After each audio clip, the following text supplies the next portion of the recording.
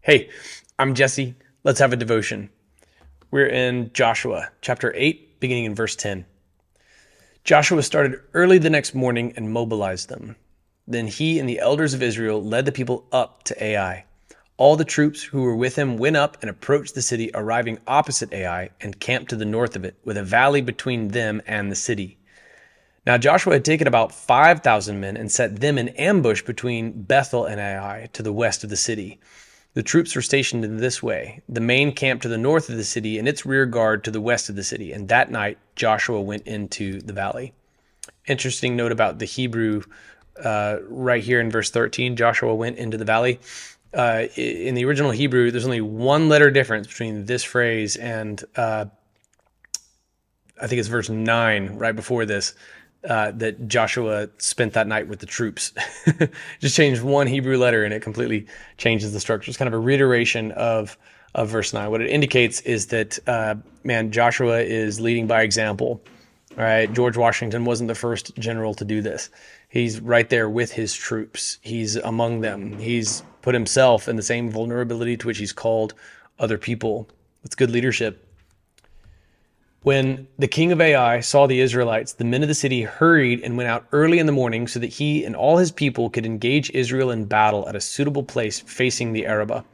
But he did not know that there was an ambush waiting for him behind the city. So Joshua and all Israel pretended to be beaten back by them and fled toward the wilderness.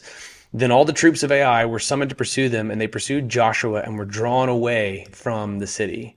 Not a man was left in Ai or Bethel who did not go out after Israel, leaving the city exposed while they pursued Israel.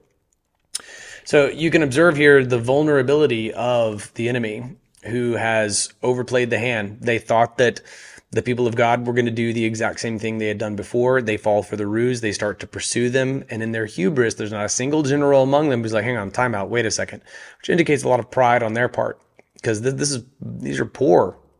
These are poor battle tactics. There's something I want to show you that exposes a parallel between this conquest of Ai and then the modern day believer in the culture wars. Right? In Acts chapter 19, there's this guy named Demetrius. He makes idols for Artemis, this pagan goddess that everybody, he claims, throughout Asia worships. There have been a lot of people repenting from pagan practices. 30,000 pieces of silver worth of, pagan like magical books had been burned because these people were repenting and they're following the one true God now.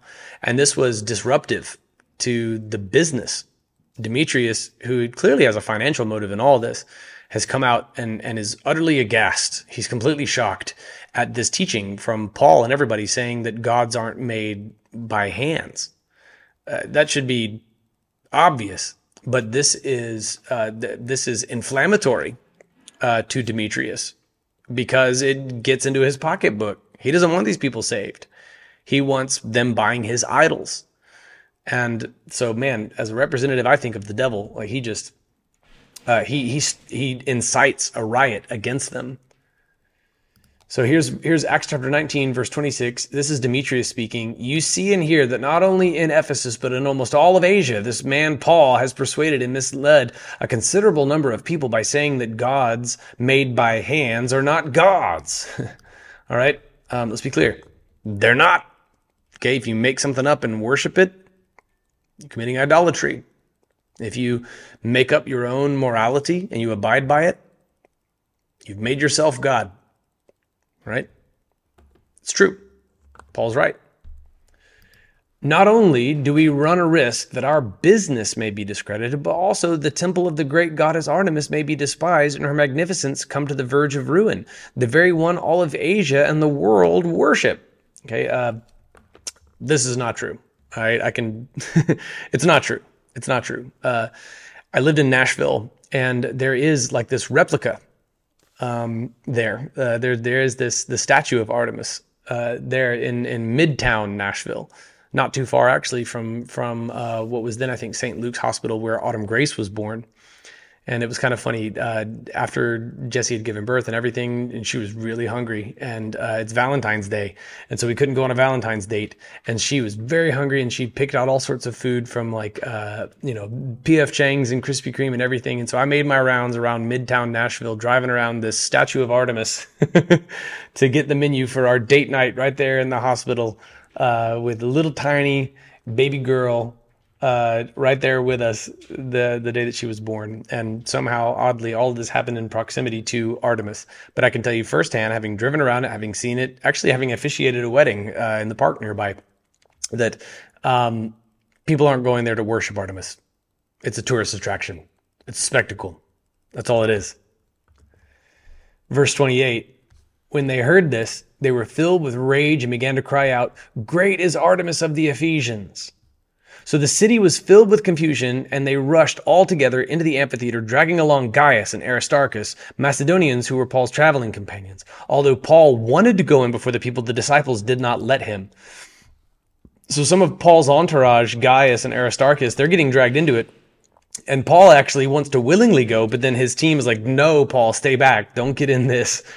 Paul had a knack for just stepping right into the line of fire fearlessly. Even some of the provincial officials of Asia, who were his friends, sent word to him, pleading with him not to venture into the amphitheater.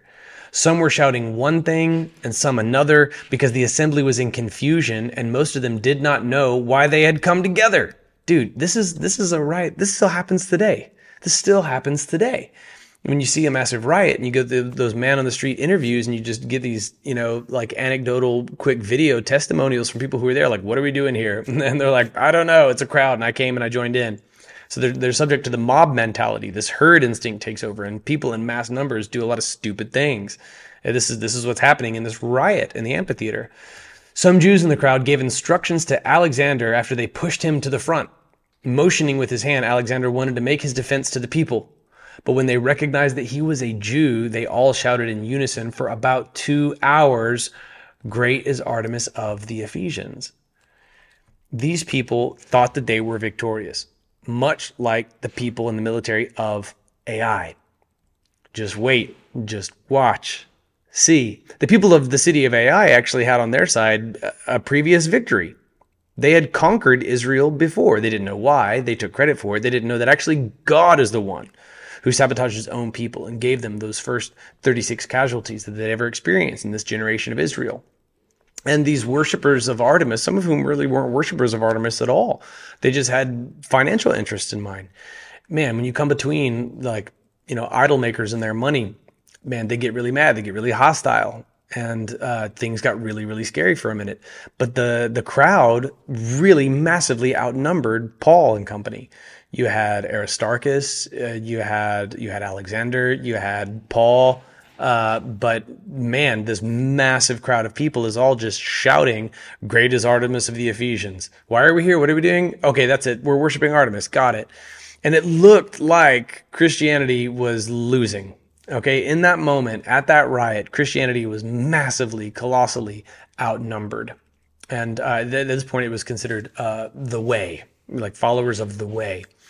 And so we looked really, really outnumbered back then. And the side against God was massive and thought that it was victorious. Don't be discouraged, Christian, as the lostness of culture can seem overwhelming. It very well may be that, it's God's will that those around us who live in cities like the one that we do here near Seattle, that we have been marked for an outpouring of God's wrath. But the reason that we're here is that we're hoping God brings revival instead. And we may be massively outnumbered, but we are in no way outmatched. This is proving ground for Christianity. Christianity has always thrived in settings like these. In fact, it is growing and thriving in more hostile conditions around the world right now. Just ask your brothers and sisters in the underground church in China.